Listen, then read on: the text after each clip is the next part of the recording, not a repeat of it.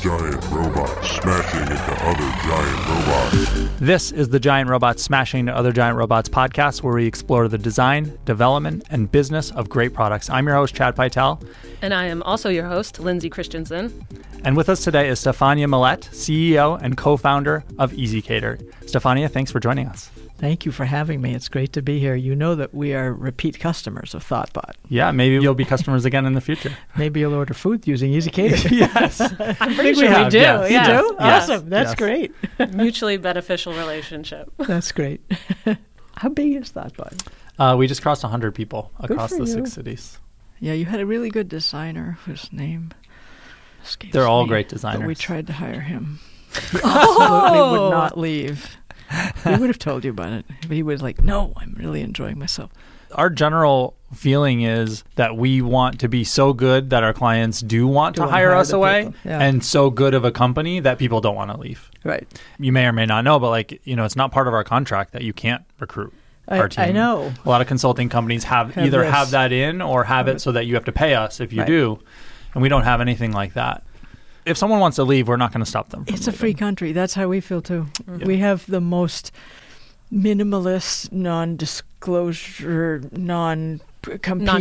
Non-compete. The non-disclosure part is real. Like that, you really have to pay attention. Mm-hmm. This is our client's information and our business, and it belongs to our clients and to us. But everything after that, the non-compete, there is no non-compete really. There is no non-compete actually. There literally is no non-compete. There is a non-poach. But it says, if someone approaches you, you can totally hire them after you leave our company. Because it's a free country. If somebody wants to leave, more power to them. They should go where they're happy. Correct me if I'm wrong, but Massachusetts still has a pretty controversial allowance on non-competes that doesn't exist in places like California, for example. I'm not actually sure because we so don't care, because we just don't believe in tying your hands that way. There was a change last year for Massachusetts that made it so that you couldn't get someone who was not like sort of a key employee to sign a non-compete agreement without compensating them for it. Okay. Yeah. And so that was the change. There was a push to get rid of non-competes entirely in Massachusetts, And like that they've done in hasn't happened. California, and that hasn't happened. But it was made harder to just To have do them. Because, it's like the famous thing that Starbucks people working a counter have non-competes, and that's just like not. Is that right at Starbucks? That's the That's example people extreme. always use, Good. but I don't know that it's true, but it's something like I that. left a company as a junior marketer, and they were contacting the company that I moved to because it was in a similar industry and like threatening them. And I'm like, what information do you even think I'm walking out of the building with? No one tells me anything. Don't tell my new company that, but That's right. Now, at ezCater, we tell everybody everything, but we still think it's a free country, and we trust you that you will adhere to the non-disclosure part. But if you have become smarter, wiser, more knowledgeable about how to prosecute your job, well, awesome. Good for you. There used to be a contract, which I think not too many companies actually kept to it, but this kind of unofficial contract that you had lifetime employment. I hear that 50, 70 years ago, there was that kind of a sense in white-collar work. I don't buy that, but I think you do owe your employees increased employability. When they leave your company, for whatever reason, they should have learned something and be better able to get a better job. If you didn't give them that, what was the contract? Right. Money's not enough. it's supposed to be good for the local economy too, because especially if it's in To like allow people to compete? yeah. Or to move on to move on. a similar I know. job, especially if it's like a new industry. You're in something like, I don't know, like blockchain or something, and you leave a company and want to move to another company. It's like silly for you to have to wait 5 years or something like that. Right, or have to move somewhere else. Yeah, and exactly. Yeah. And then the talent will just leave and go to somewhere where that Yeah. isn't enforced. Yeah. Well, I don't know what industry is pushing for it to stay. I've never understood it. I never liked them. Is it something that's evolved for you over time, or has that been sort of a way you felt since you started in executive positions? I started my first company in 1997. That was the first time I was a founding CEO. And right then I just threw that out. Mm-hmm. And before that, I worked for General Electric. I mean, you kind of sign what they make you sign. I worked for Digital Equipment when it was a fine, really actually a good company. And it's gone, but it was a pretty nifty company for a while. And I signed whatever they made me sign. Mm-hmm. But I developed my own thesis, and when I finally had complete freedom, I exercised it. And do you think it's made a difference for the companies that you've run? I think it is emblematic of a general attitude of we trust people. We think it's a free country. We think when people don't want to work for us, we support them. Go do something else that makes you happy. When you work for us, we respect what you know, what you're bringing us from before, and we know that at some point you'll walk out the door. Mm-hmm. We respect people, and if you respect people, then this kind of protectionist approach doesn't work. Yeah. It's too limiting on you and on them. Mm-hmm.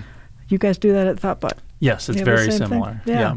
Like you said, you don't make it so that someone can't hire a person out from underneath you. I figure we have to earn an employee staying with us every day. Yeah. Just like, honestly, they have to earn staying with us, right? They have to deliver each day. Why don't we have to deliver each day? Yeah, I doubt many people are staying in their role because of a non-compete anyway. If someone's ready to leave, it's for various reasons, and they're going to leave and figure something out. Yeah. When you have the lawyers prosecuting something, you've already lost. It's just not a good place to be. Yeah. One of the things that I struggled with early on in terms of being a CEO was working so hard to keep people around every day, but people inevitably leave. And I took that very personally early on, like that I had really failed for what we were trying to do. But like if someone's here 5, 6, 7 years and they just like, that's a win. And even if they're only here 2.5 years and we've allowed them to move on in their career and progress, that's still a win. It just took me a little while to get used to that because I had worked personally so hard. You took it personally. Yeah. I think I've spent a lot of my life learning how to separate personal from everything else and take as few things personally as I can. That doesn't mean I don't care intensely, but I don't take someone's leaving the company as a rejection of me. I've been fired twice. I've been laid off twice. I've left a bunch of companies. In no case has it helped me to take it personal. And when I've looked at them really clearly, I've seen it was just the situation at the time made it make sense for me to not be there anymore. And yes, I contributed to being fired, but it was not so much a repudiation of me as a repudiation of me in that situation. And that's a very different message. And I've gotten better and better at being able to say to somebody, if I'm asking them to leave, to say, it's not you, it's the work. And it's the match between the work you want to deliver and the work we need to have done. And if you do it well, a lot of people hear that and hear the clarity. And then you have to turn that on yourself, too. If they leave, I always joke about this. I'm always like, we have all these people who do things like fall in love with people who want to move. What am I going to do? Say no? Right? More power to you. Yeah. Or they just want something different. I get it. More power to you. Yeah. So ezCater has grown quite a bit over the last several years. What does that growth look like in terms of numbers of people and Yeah. I'm very clear on the stages of growth. We signed the term sheet for the round of funding that just closed, where we got the $1.25 billion valuation. We signed that term sheet literally on a Saturday morning. I was sitting in my house on a Saturday morning. I signed the term sheet because the guy I was negotiating with, whatever, we both were working on a Saturday, and I was on the phone and I was texting to 2 guys at the office to make sure that they agreed with the decision that we made and the final decision. It was done. And then I'm typing really quick so that I'm updating the document, and then I electronically sign it and I send it off for him to electronically sign. And I jump up like I'm going to go wash the dishes or something. I mean, it's Saturday, right? And my husband is like, wait, you're sitting at the same kitchen table, in the same kitchen, in the same house where you started this thing with Briscoe Rogers, your co-founder. Think about that for a second. I sort of went, oh, yeah, that's freaking awesome. And I went to the office and I told our 675 employees that this was where we were at. I mean, I remember it when it was Briscoe and me in my house, because his house was in Back Bay and I had a driveway. You had to back in to double park in front of his apartment. So I said, you're coming to my house. Well, also, I have a reverse commute. For him to come to me would have been a reverse commute. So I remember that. And now we're at 670, I think 6 actually, people. And we've done a lot to keep it feeling as dynamic and as entrepreneurial as we can. A very wise HR professional said to me, culture is entirely determined by how information is shared and how decisions are made.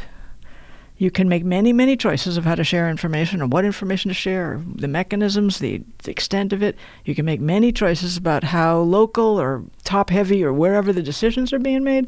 Those choices determine your culture. And we have tried to keep the choices the same, even as we're at 676 people. We share a huge amount of information with everybody. Of course, you don't hear as much as you did when there were 10 of us in one room. But there's very few things you can't hear. You are not always included in every conversation simply because of the parameters of space and time, but you are very seldom excluded from any conversation. And we publish all kinds of information. We use Periscope. Love Periscope. We use Periscope. We have dashboards all over the place.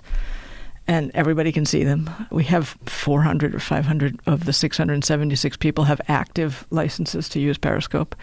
And everybody else can. They just have chosen not to, but they can. Everybody can. And the decisions get made as close to the work as possible. So I think a lot of people would say that it's still pretty entrepreneurial. Mm-hmm. It's still a very dynamic place. Did you bake that into your company values? Yeah. Or formalize anything around communication or transparency, how things get shared? I was at a forum of a group of CEOs of high-growth marketplaces. And one of the CEOs said, we created these stickers. We had a sheet of stickers that had 12 values on them. I thought that was cool. I took one of the stickers, I brought it home, one of the sheets, I brought it home and said, hey, we should have one of these.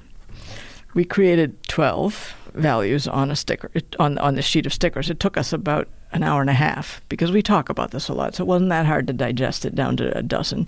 One of them was simplify, simplify, simplify. Mm-hmm. And before we committed to actually printing them on stickers, we sent them out to the whole company and said, everybody noodle with these, noodle on them, live with them, see what you think, and in a month, we'll all come back together and we'll decide what to do. So simplify, simplify, simplify caused us to create only 9 instead of 12.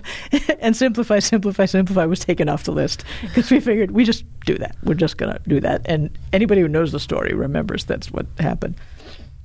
One of them is trust in transparency. Another one is own it, figure it out. You can't do that if decisions aren't in your hands.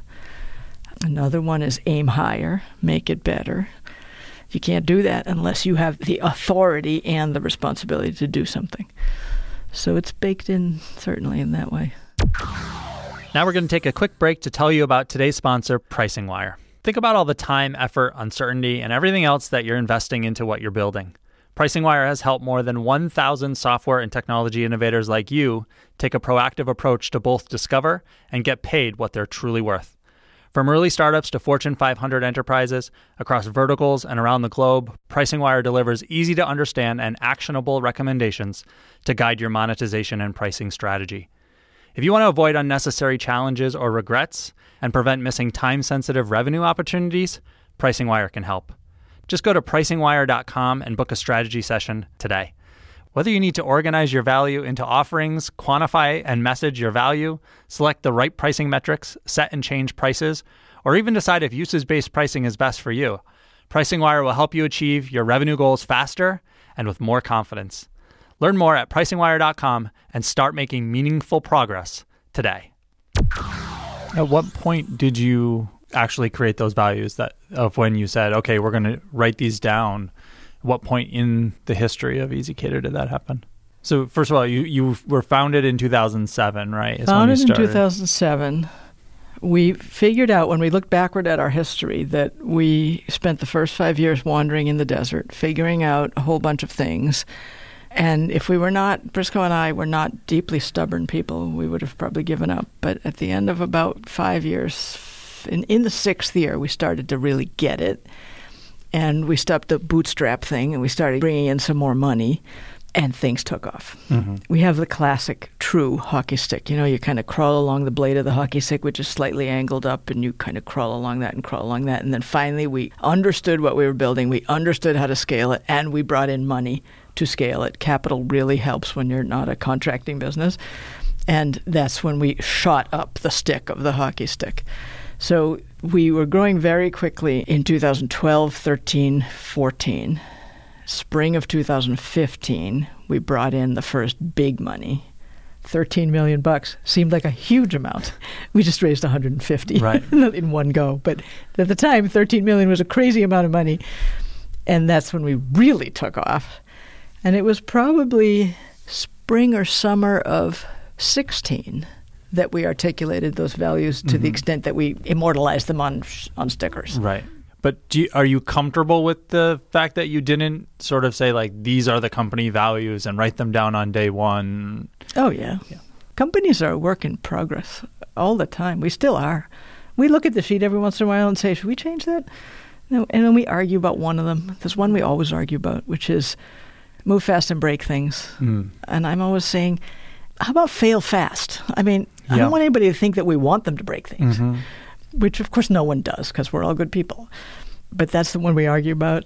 Then once in a while somebody says, we could add this. And we could, except the central thesis, our central value is be insanely helpful. And many of our new employees look at the sheet and say, well, all the parts about try it and track it, move fast and break things, own it, figure it out, trust and transparency. Lots of companies say that. After they've been with us a while, they say, we are more transparent than any company I've ever worked for. But they also say, be insanely helpful. That's different. That really makes us stand out. And so it turns out that many of the suggestions that people give us of, we could add this, after we talk about it, we realize that's kind of subsumed in be insanely helpful. We joke sometimes about if we were going to simplify this further, either try it and track it or own it, figure it out. Go to this idea of just keep iterating, keep improving. Be insanely helpful, keep iterating and improving, and don't be an asshole. And that kind of sums it all up. Maybe except for the don't be an asshole one. It's relatively unique, like people say. Like even trust and transparency, it's important. People, it really defines how you work, but it's one of ours. Exactly. It's trust. So. But every once in a while we say something in a company meeting or just in the hallway where somebody says, that was amazing. No one's ever done that before in any company I ever worked for. People are pretty surprised. So the fact that we didn't write it down earlier was not an issue because of the reason why we were able to write them down in an hour and a half. We were living that way. We did not have to go out and create a culture. We did not create a set of values that we were saying, now let's morph the company over to that. We simply encapsulated what we were already doing. And that's because I am a systems thinker. I am a recovering programmer. I started out as a programmer and have never left my roots of thinking in systems, thinking as an engineer. I mean, I'm a trained engineer. And so when we've done something, I've always said, well, wait, doesn't that set a precedent? Wait, we need a principle. We operate by principles. So we did that without having written them down. Do you guys write them down? We write them down now, but we actually... You figured it out as you went along. We figured it out as we went along. One thing we did write down was we wrote down a list of principles, but they were things like they were practices, like development or design practices that we felt were important and that defined us early on. Yeah. And then several years after that, especially as those started to fade in terms of like we either won, if something was controversial, it was like it became industry norm and we sort of won and said, well, what was the value that drove us to that practice or principle in the first place? And then we started to re-articulate the practices as values. The driving theme behind the practice is the value, the driving force behind the, Since we have more different departments than you do, since we offer a service that isn't our people, we would have struggled to write down all these different practices. It would have been a much longer list. Yeah. So we just went straight to the principles that inform our actions. Which is a good point. We should talk about what ezCater does. Oh, that. Yes. Yeah, what is ezCater? We are the world's largest marketplace for finding food for a business meeting anywhere in the United States.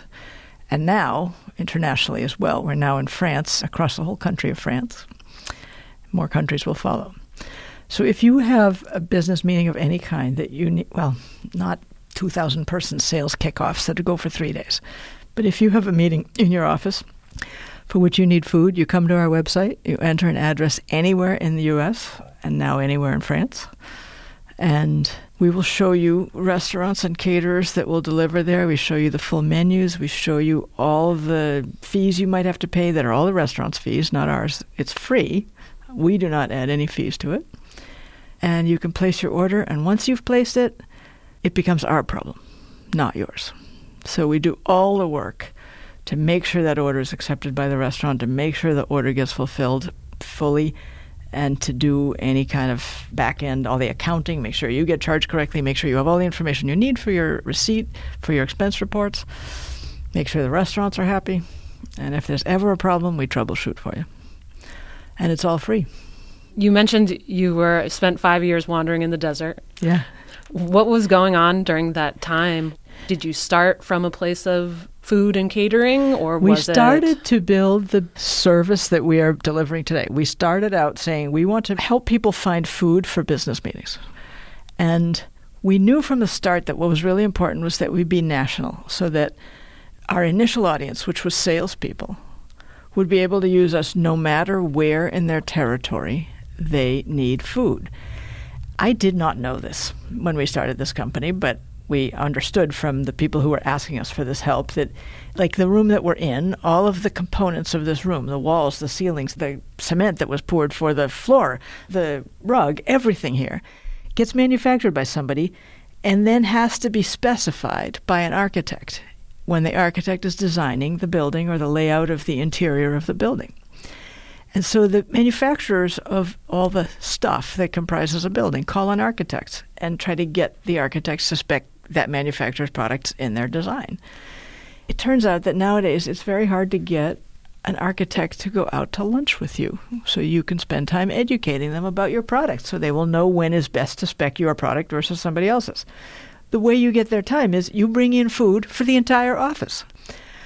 I had no idea you had to feed an entire office to talk to one decision maker. There's a whole bunch of industries where that's the case. So we knew that to help salespeople, we needed to be national. And we didn't know that there are many other cases where national reach matters. Like you are a big retail chain. You have stores in many, many states. And on Black Friday, your people literally don't have time to get out of the store, wait in line with everybody else at the mall, get themselves something to eat, and get back in to work the store again on Black Friday. So you're helping your people if you send them food into the store on Black Friday. But somebody at headquarters will be doing this for 400 stores across the United States. They would like one website that will help them do that everywhere. There's a lot of use cases where geographical reach matters. And so from the start, initially because of salespeople, but afterward for all these other cases, we said we had to be national. And it took us a while to figure out how to do that. When you're building a two-sided marketplace, you've got the supply side, which in our case is restaurants, and then you've got the demand side, which is, in our case, the people, the business professionals that are buying food, catering for meetings, which it's a chicken and egg problem. Which do you have to sign up more of first? And how do you drive one side to the other side? And we were struggling. At one point, it wasn't going fast enough. We were signing up restaurants and then finding customers and driving the customers to the restaurants. And then the customers would say, we would like more restaurants. And then we would sign up those restaurants. And then we would find more customers. And it was the chicken and the egg and the chicken and the egg and back and forth. And we were getting discouraged. And I said, I'm going to do some research. MasterCard, I think, was one of the first. Really, how did MasterCard get started? Merchants would accept these pieces of plastic, and you'd have to be willing to carry a piece of plastic into a store, and then you discover the merchant says, I don't know what to do with this piece of plastic. So I looked up a history of MasterCard, and it said that it only took them 15 years to get started. And I was thinking, I'm going to be dead in 15 years.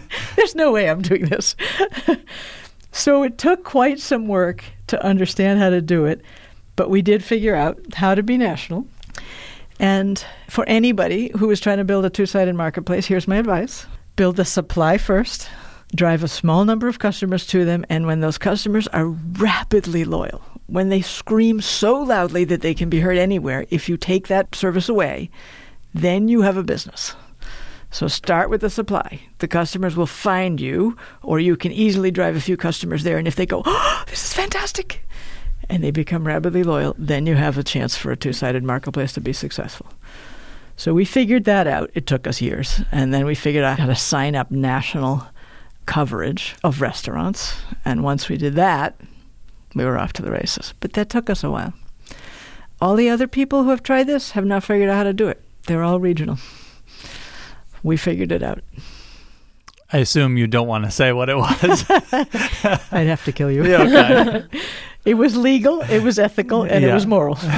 But it was very clever. Mm-hmm. And no one else seems to have figured it out. Chad, I'm curious, if we have a prospective client who comes to us and says, I have an idea for a marketplace, are there a set of questions you have in mind for them? Well, so the biggest thing is if someone said, we have a marketplace and it has to be national, be like, well, you're going to fail. Like that's really hard. Almost all the recommendations are find an area where you can focus on to build up both sides and scale it. And then when you figure that out, then look beyond that area. Yeah. I'm not saying that you have to be national. I'm saying build up supply. Right. Start with the supply. So I would recommend that you tell your clients, if someone approaches you like Lindsay's saying, start with the supply. Right. But whether it is appropriate or optimal for a business to start with that local or whether it's important to be national, that depends on the business. Mm-hmm. We certainly did start local, which helped us iron out a lot of kinks so that when we figured out how to be national, it didn't turn into disaster. It didn't turn into chaos. So perhaps that is the wisest approach for everybody. Mm-hmm. The other thing that can be a factor is whether you actually know the industry or not. Yeah. So what was your experience or your founder's experience with the actual industry? Well, I had come out of industry where I had ordered food. Mm-hmm. I didn't have it as a part of my job, but I had ordered food. So I knew the buyer side, honestly, better than the restaurant side. But I'm a logistics buff and I'm an operations buff. And I pretty rapidly learned how restaurants view catering and how they can fit catering into their operation because it's a very different workflow from the normal flow of a restaurant where you walk in, sit down, order food, eat it, and leave.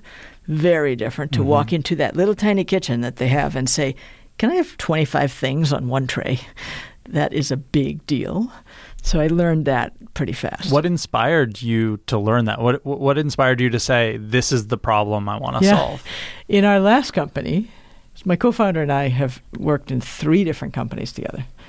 And in the last one, we were helping pharma reps get in front of doctors. They're in one of the industries where in order to spend time with the doctor so you can educate the doctor on the efficacy of your drug and on the appropriate usage of your drug, you need to bring in lunch because the doctor goes flying through the break room or wherever the lunch is, and you get literally 90 seconds to explain to them what's going on, what's valuable about your drug. And so we were helping the last mile problem with pharma reps, helping them get in front of doctors in ways that made sense for everybody. And they kept telling us, can you make the food appear for these meetings? I mean, in 2004, I remember very clearly the time when someone said to me on the phone, a farmer rep said to me on the phone, can you make the food appear for this meeting? It's so great you got me the lunch slot. That's when I would probably get 90 seconds with the doctor instead of 30, which is what I can usually get while they're flying by me in the hall. And I said, don't you take the decision maker out to lunch? Because I did a lot of high-tech sales in my lifetime. And the guy practically reached through the phone and patted me on the head. He said, that's not how this goes. We don't like it, but this is the way we have to do it. I can tell you there's talk about whether it's an inappropriate behavior for pharma reps to be bringing lunch to doctors. I have hundreds and hundreds of thousands of orders placed by pharma reps, well, millions at this point, of orders placed by pharma reps for delivery to doctors' offices. The average is like $11 per head, and that includes the main dish, the sandwich or whatever it is, and the chips and the drink and the side and the tax and the tip and the delivery. This is not inappropriate behavior. There's no bribing going on here. So we had heard about it from these farmer reps who just said, help me make the food appear for my business meetings. And we realized that that was probably a better business than the one that we were building. We ran out of cash in the one we were building too. We followed the Zoom splat model, where we were running as fast as we could and then we splatted against a wall. So we shut that thing down and we started this one up because we thought we could bootstrap this. Mm-hmm. And we did bootstrap it for years. $320 million of venture funding later, I'm here to tell you that bootstrapping doesn't always do it. Do you wish that you had just not bootstrapped so long or not started bootstrapped in the first place, in retrospect? I don't know. Sometimes I say to Briscoe, I think we lost at least a year. If we had brought money in sooner, wouldn't we have been able to go faster? But then we look at the secular tailwinds that have been helping us. We look at the shifting dynamic in the industry, the restaurants that have gotten into catering, the fact that lots more people use food in support of business meetings than did back in the day. I'm older than a bunch of people in this industry, and I'll tell you, no one ever fed us during a meeting, ever. No one brought lunch in. And so I think we might have been too much ahead of the market if we had taken money in too early and tried to go faster. And you might have splatted. We might have splatted. I don't know. You don't get to run the clock both ways. Mm-hmm. I know that I don't walk around with a ton of regret, like, rats, we should have done this quicker. I don't have that. Restaurants seem to have been slower to adopt technology to help with operations or other kind of business areas. Is that accurate? Does that ring true with what you've seen?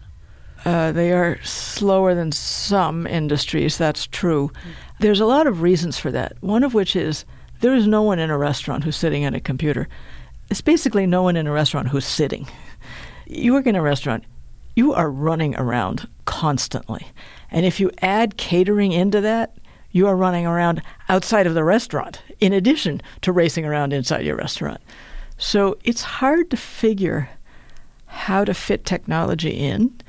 You have a perishable product, which, how do you track, it's not like you're manufacturing a widget. You've got this perishable stuff.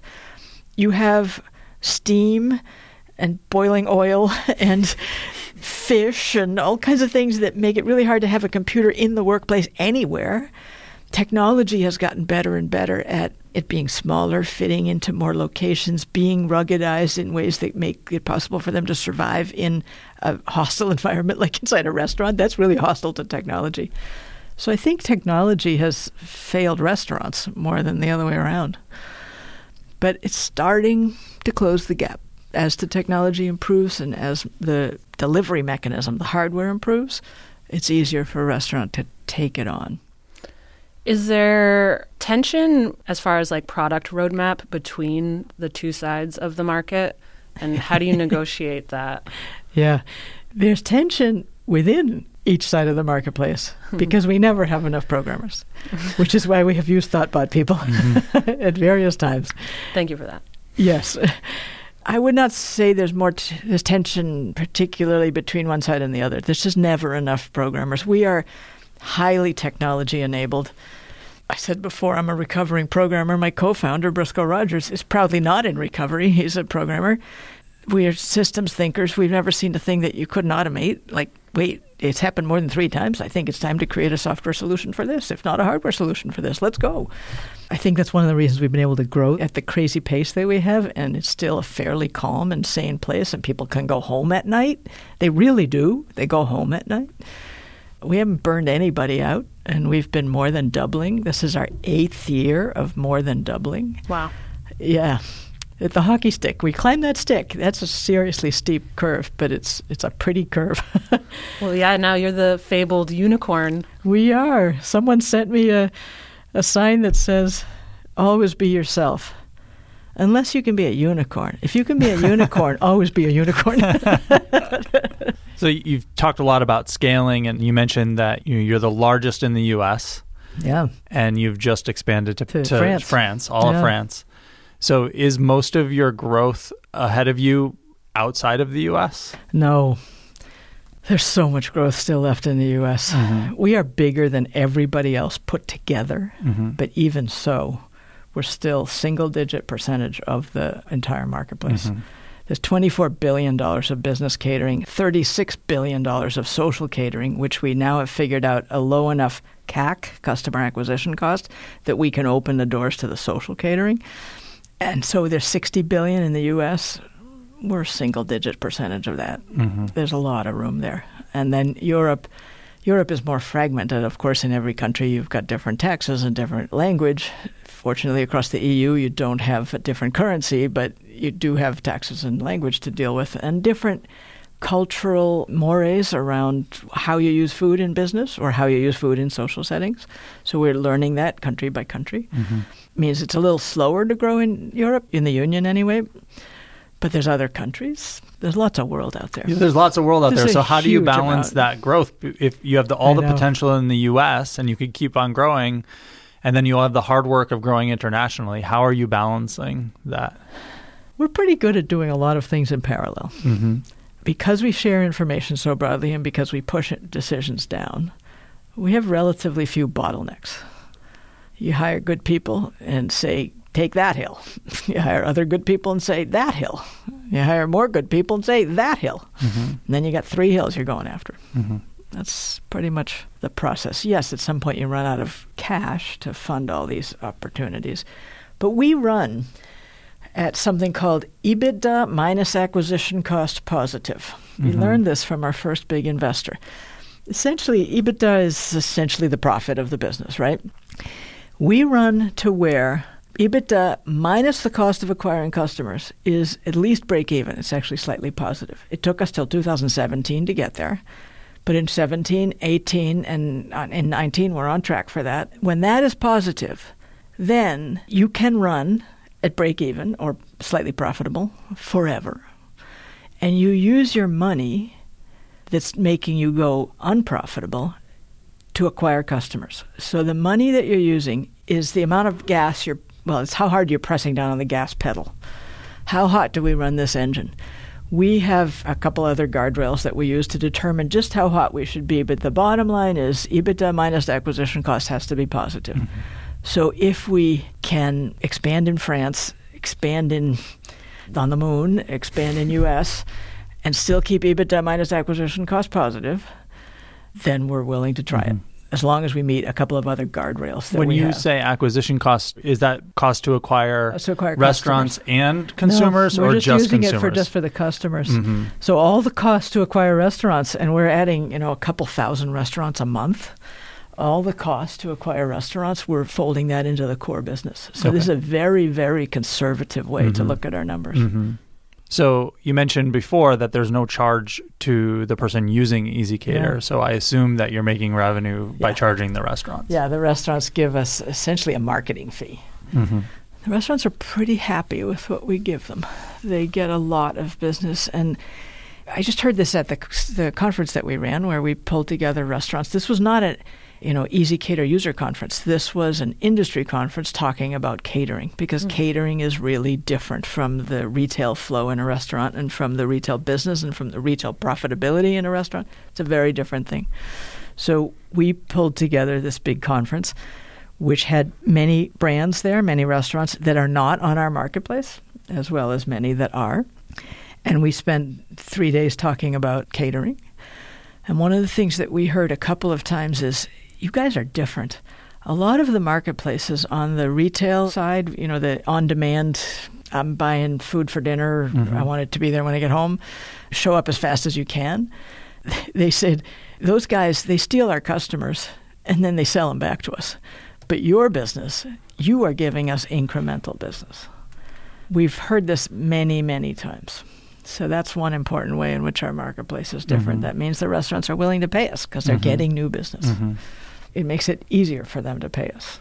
I've also heard this anecdotally that ezCater's pleasant to use and has good customer service, and it seems like there's a strong culture around customer value and customer experience. Is that something you talk about a lot? Well, that's the be insanely helpful. And we believe that be insanely helpful means not only to the customer who's buying the food, but also to the restaurant, the supplier who's creating the food, because they are customers of ours as well as It also means we now have the capacity where we work with courier companies that will provide delivery to the restaurants if the restaurants themselves are out of delivery bandwidth. And we are insanely helpful to the courier partners. We're insanely helpful to each other. So it's not like we treat customers differently from the way we try to treat everybody. Be insanely helpful means make the problem yours. Anticipate what's going to happen next. Never leave people wondering, well, okay, you did that, but now what? You help me with that one thing. Think ahead and then help me with what's going to happen next and what's going to happen next. Make the problem go away completely or answer my question completely or be so nice to me that there's no issue anymore. That's all part of don't waste my time. Don't make mistakes. Does that result in customer referrals? We have a huge amount of word of mouth. We have many years of history now because we've been doing this since 2007. We've been doing this really at scale since 2012 or 13. And all the data we have says that if we decided not to spend on customer acquisition costs to where we go negative, if we decided to run at break even or positive, we would still grow 30% a year through referrals. Wow. Yeah, wow. That says something. It says something. Is there any pressure to do that then? No, our investors are happy with the guardrails we've put in place, so that and with us running the engine as hot as we want to run it within the confines of these guardrails. And the confines of the guardrails are such that we'll double. And the investors are like, that seems good. Go right ahead. No one's stopping us. Now, we talk about going public in a couple of years. So we say we're growing too fast to go public. Because then at some point you do slow down. I mean, we keep saying someday we have to slow down, but so far we haven't been slowing down. But at some point you'd think we would have to. Right. And you don't want to go public and then start slowing down. Right. You have to kind of slow down and then go public because otherwise everybody feels misled or disappointed or something. It's funny. I've always heard that you should not go public until you're very predictable. I'm also learning now you shouldn't go public until you're very predictable and fairly slow. Though 30% growth, the market would be so happy with that. Right. So maybe we could decide to do that. But we're more ambitious. So the company's been around since 2007, and you're approaching 700 employees. Yeah. Do you still consider the company a startup? Yeah. For one thing, I'm a little out of date on my calculation, but I suspect if we took the number of employees that we had back when we had, much less revenue, if you look like at our 2012 numbers, our bookings, our revenue, and our head count, we would have to have something like 12,000 employees at this point. So the fact that we're doing it all with under 700 says something about the scrappiness and the ability to execute using technology and using very clever people.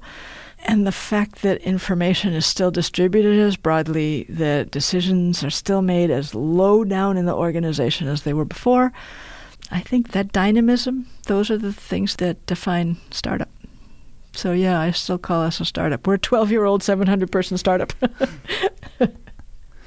In the face of all that growth, in the face of everything you accomplished, is there something that you see out there and say, that's our next challenge, or that's what we're working on now and the next hurdle we have to overcome? There are many more use cases for our customers that we want to be able to address as well as we address the core use cases that we built the company for. That's exciting and interesting for us. When we got the $1.25 billion valuation, we literally within seconds, we were like, so how long to add another zero? We said in 2014 we're going to get to $1 billion in 2019, and we got there in February, which means we have a lot of year left. What are we going to do with it? So now we think in the 3 to 5 year range, add another zero. We actually said 3, but I'm not saying that in public. We won't tell anyone. Yeah. No one listens to this anyway. No one's going to, yeah. Just don't tell our investors. They've already heard this story, but they promised not to hold us to it. So more use cases, more different customer types, more countries, more zeros. You're going to double the team again? Sure. But we're not going to, if we did it linearly, at some point we'd have 100,000 employees and we're not going to be that big. And people, we're always going to be lean and mean and use technology and very clever brains. Well, thank you for stopping by our studio to talk to us in person. Great to be here. We certainly wish you all the best, and thanks for sharing with us. Thank you. I wish you guys the best as well. Send me more programmers. Okay. We will. Thanks for coming by. You got it. Thanks. So if people want to find out more about ezCater or get in touch, where's the best place for them to do that? The letter E, the letter Z, and the word cater.com. And are you hiring? We are hiring constantly. We have the best recruiting team. I'm so proud of our recruiting team. They have done beyond any recruiting team I've worked with has been able to do in terms of the volume and the quality of the people that we bring in. Our turnover is crazy low, both the voluntary and even the involuntary. I mean, we just hire well. Our recruiting team is amazing. And our screening process is pretty good, clearly. So yeah, you seem to be doing some things right over there. We do. We execute well. Thank you.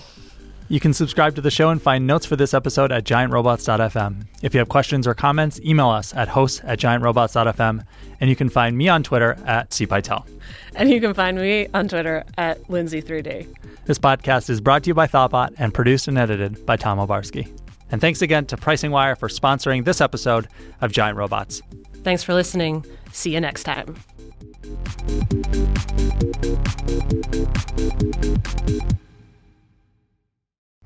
This podcast was brought to you by Thoughtbot.